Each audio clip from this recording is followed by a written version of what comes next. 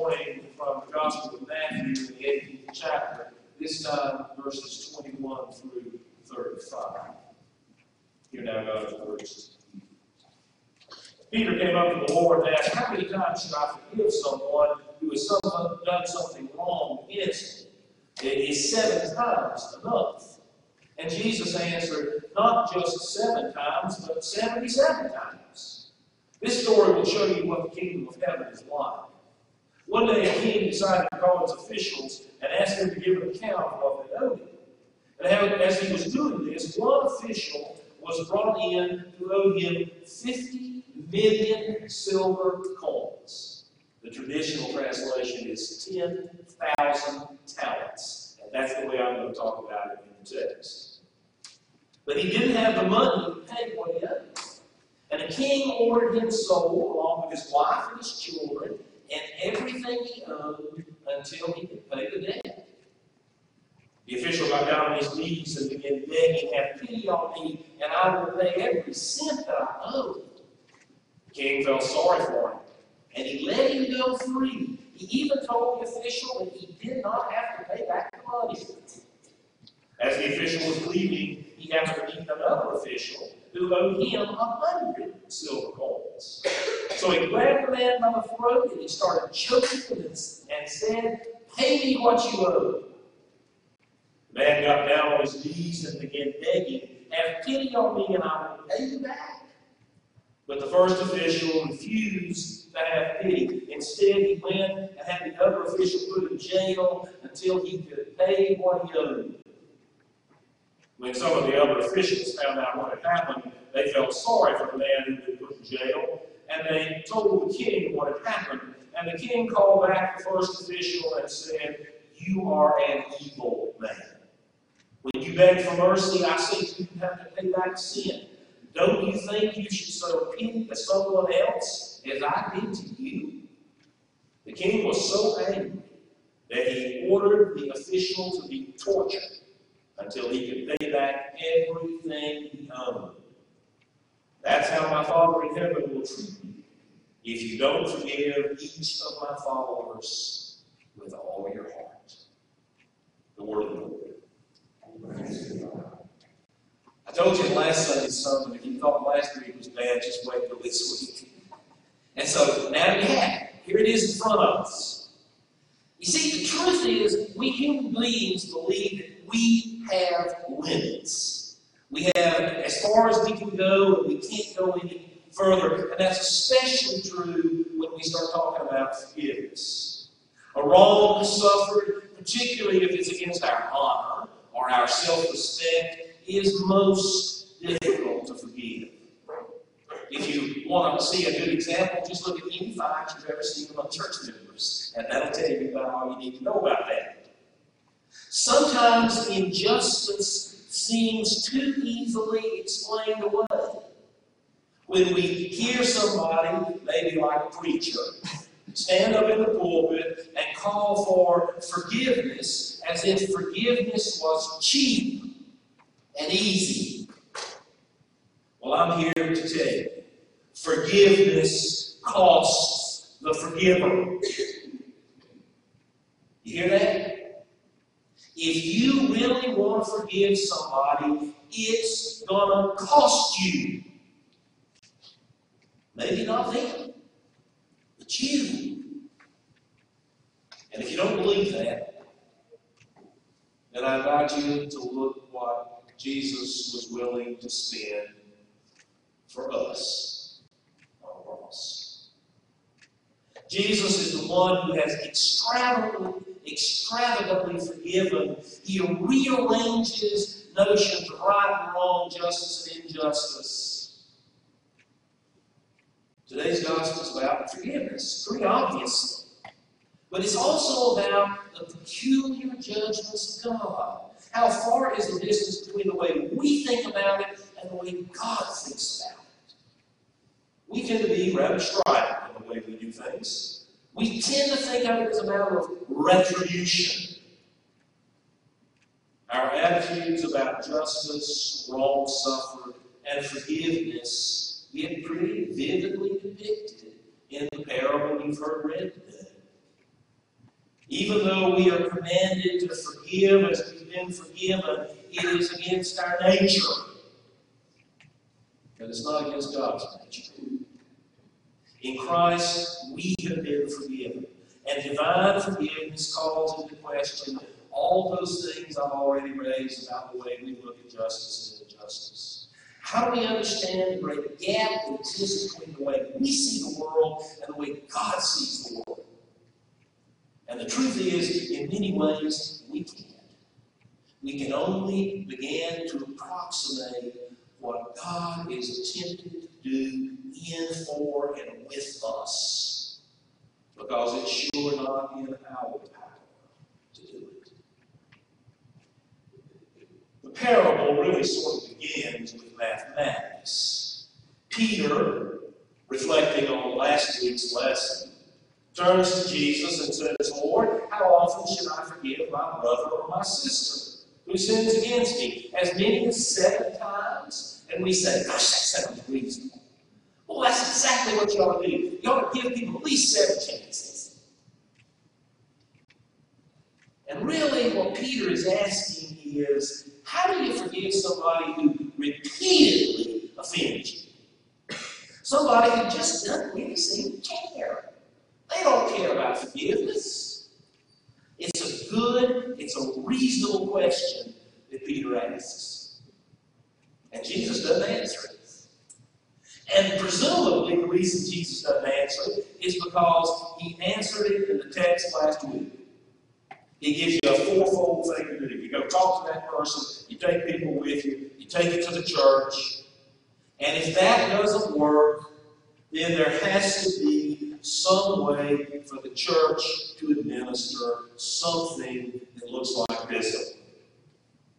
That's what the text says last week. While Jesus does continue to be compassionate and caring for the repeat offender, I want you to notice that Jesus does not say there cannot be a form of reprimand. There can be. And indeed, sometimes there must be, but it must also be compassionate and deeply loving and without retribution. Whether we are talking about people inside or outside the church, we do no one any favors when we continue to allow bad behavior to go forth.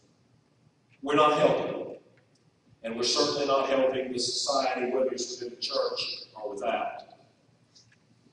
Jesus is clearly speaking about inside the church in these texts we've heard read today. But the Apostle Paul, of course, is going to take it further in other places. The Apostle Paul is perfectly willing to say that government, the state, also has a stake in this. But that's another sermon and another text. Some people hear a text like the one from last week or the one you just heard read, and they somehow think that Christians are not supposed to take any action against grievous sin except some sort of a meek, oh, okay, I forgive you, I guess. No. Sometimes holding people accountable is the most loving thing we can do.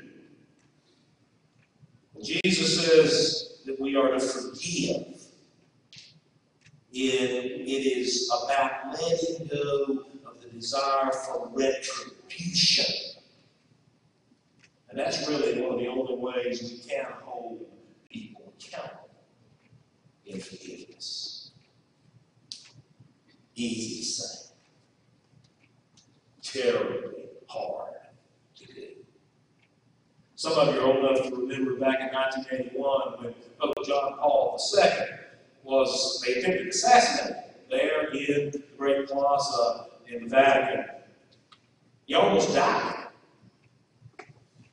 The man who shot him was not a terrorist, as we think of terrorism in our day. It turns out he was really a Bulgarian hitman who worked for a mobster in Bulgaria, and some people think he was taking his orders directly from the Kremlin in the old Soviet Union, but I don't know, I think.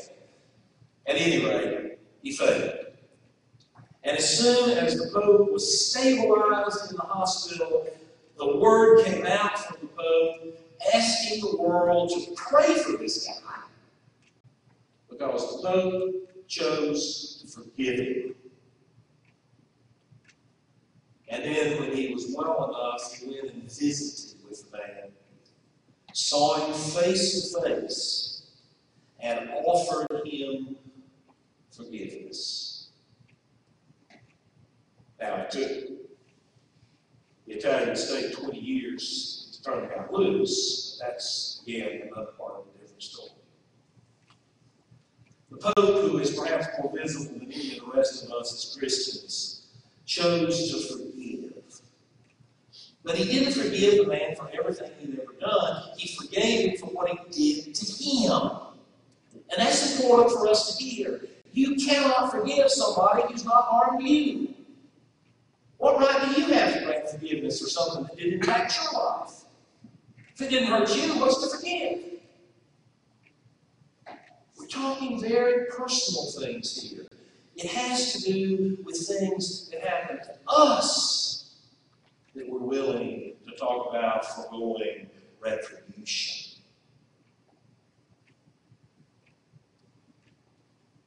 Jesus, in response to Peter's seeming magnanimous, "Can I forgive him 7 times?" Jesus responds, of course, with that famous saying, not 7 times, but the text I read said 77 times. The Greek can also say 70 times 7, which is an even bigger number. But of course, the real message here is not about mathematics. There are no calculators or mathematicians in heaven. Jesus isn't saying, add it all up, and when you reach the end, you're done. It's about forever. It's about continuing to extend all this giving up retribution. Now, do you find it interesting that Jesus, as he tells the story, makes it about money? We hear the word talent. Now, I can't use 50 billion silver coins, but we hear the word talent and we think about the gifts that God's given us, don't we? That's because that's how the church has spun that over the years. But talent really means a monetary unit. Why does Jesus talk money in this case? I don't know. Why does he use debts and debtors in the Lord's Prayer? But he does. Money is one of the things Jesus talks to us about, in spite of the way we cringe when we hear it. But the word here is talent. And that's really about money. Now, I want to be careful with the way we interpret this parable. It's what's called a kingdom parable. And Jesus isn't saying that God behaves exactly like the king in the parable. That's not what he's saying. But he's saying it is descriptive of one of the things you'll see about God in the kingdom. And in many ways, Jesus is telling what we recognize, I hope, as a ridiculous story. It's hyperbole. It's meant to be outlandish. It is deliberate exaggeration. Did you ever think of it like that before? What king puts into the hands of any servant, no matter how faithful, 10,000 talents? All right, let's do the math. 10,000 talents. A talent is also a weight. It is about 130 pounds. I'm not much of a mathematician, but I think that's 1.3 million pounds. That's a lot. Think about gold and silver prices today if you want to know what we're talking about. In the calculations of first century Palestine, we're talking about, everyth's approximate, of course, $150 million. It is the labor of 2,500 years at the average wage. What king's got that kind of money? think he's going to pay it back. So the king, angry at the loss of the funds, wants to sell him and his wife and his child till he can pay it back. Well, we know how long that's going to be, don't we? That's called forever. But the guy falls on his knees, and the text says he literally worships the king. And he begs him to have patience, and he'll repay everything. And we know he's lying. He can't repay it. He'll never repay it. Nobody will ever repay it. Okay, well, if you're Bill Gates, maybe you can repay it. But I don't see any Bill Gates. And the king, I told you the story, goes from the sublime to the ridiculous. The king says, okay, I'll not only forgive you, I'll forgive the debt. And he turns him loose. Now, who do you think Jesus is trying to get us to think about at this point? Pretty obvious, isn't it?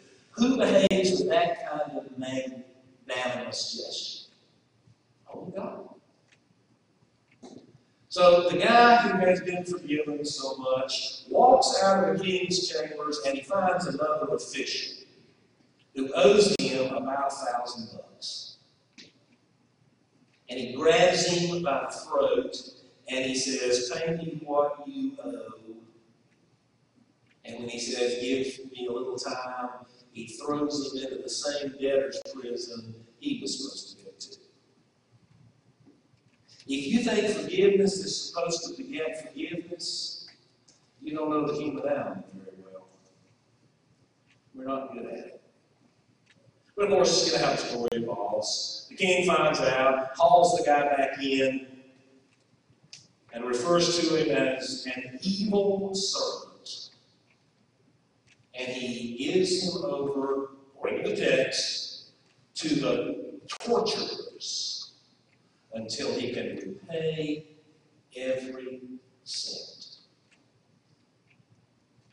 Does that mean Jesus is talking about hell? That's what it sounds like to me. But the text doesn't really say that.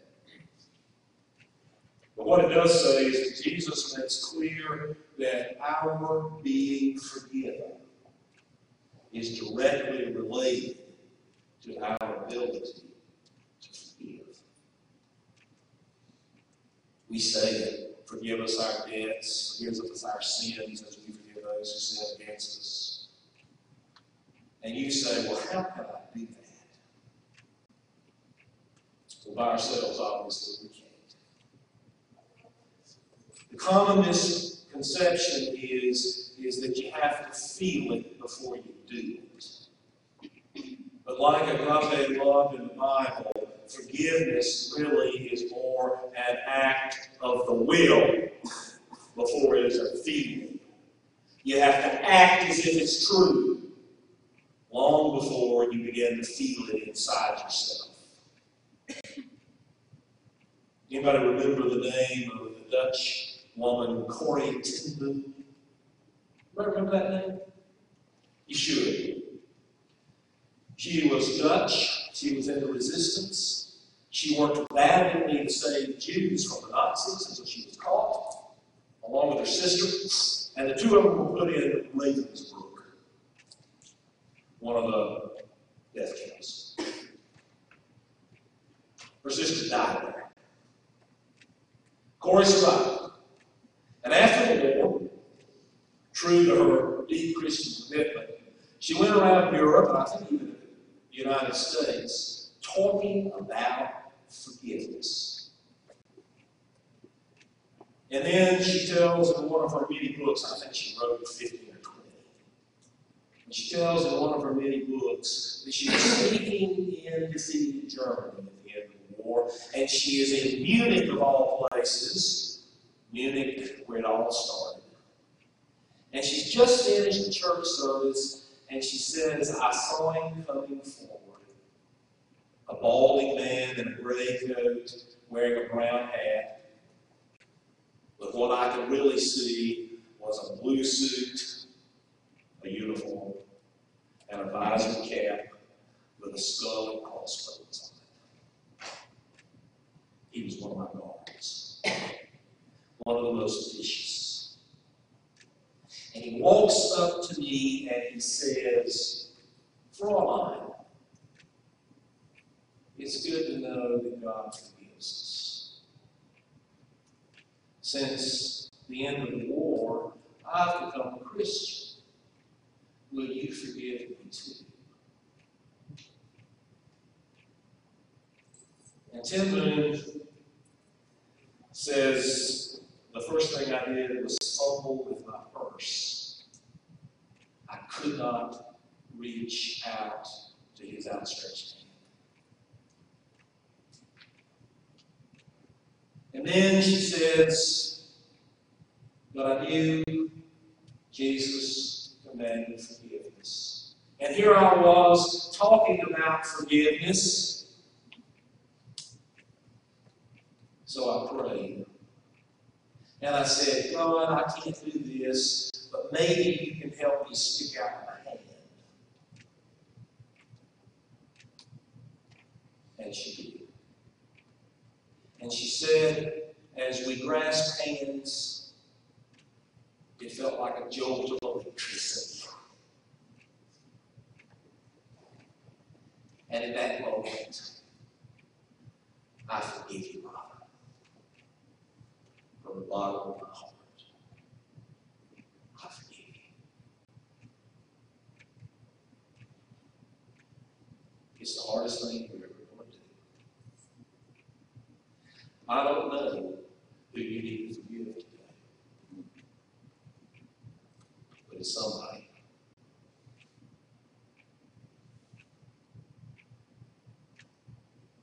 And in the name of Jesus, we can begin to find that strength.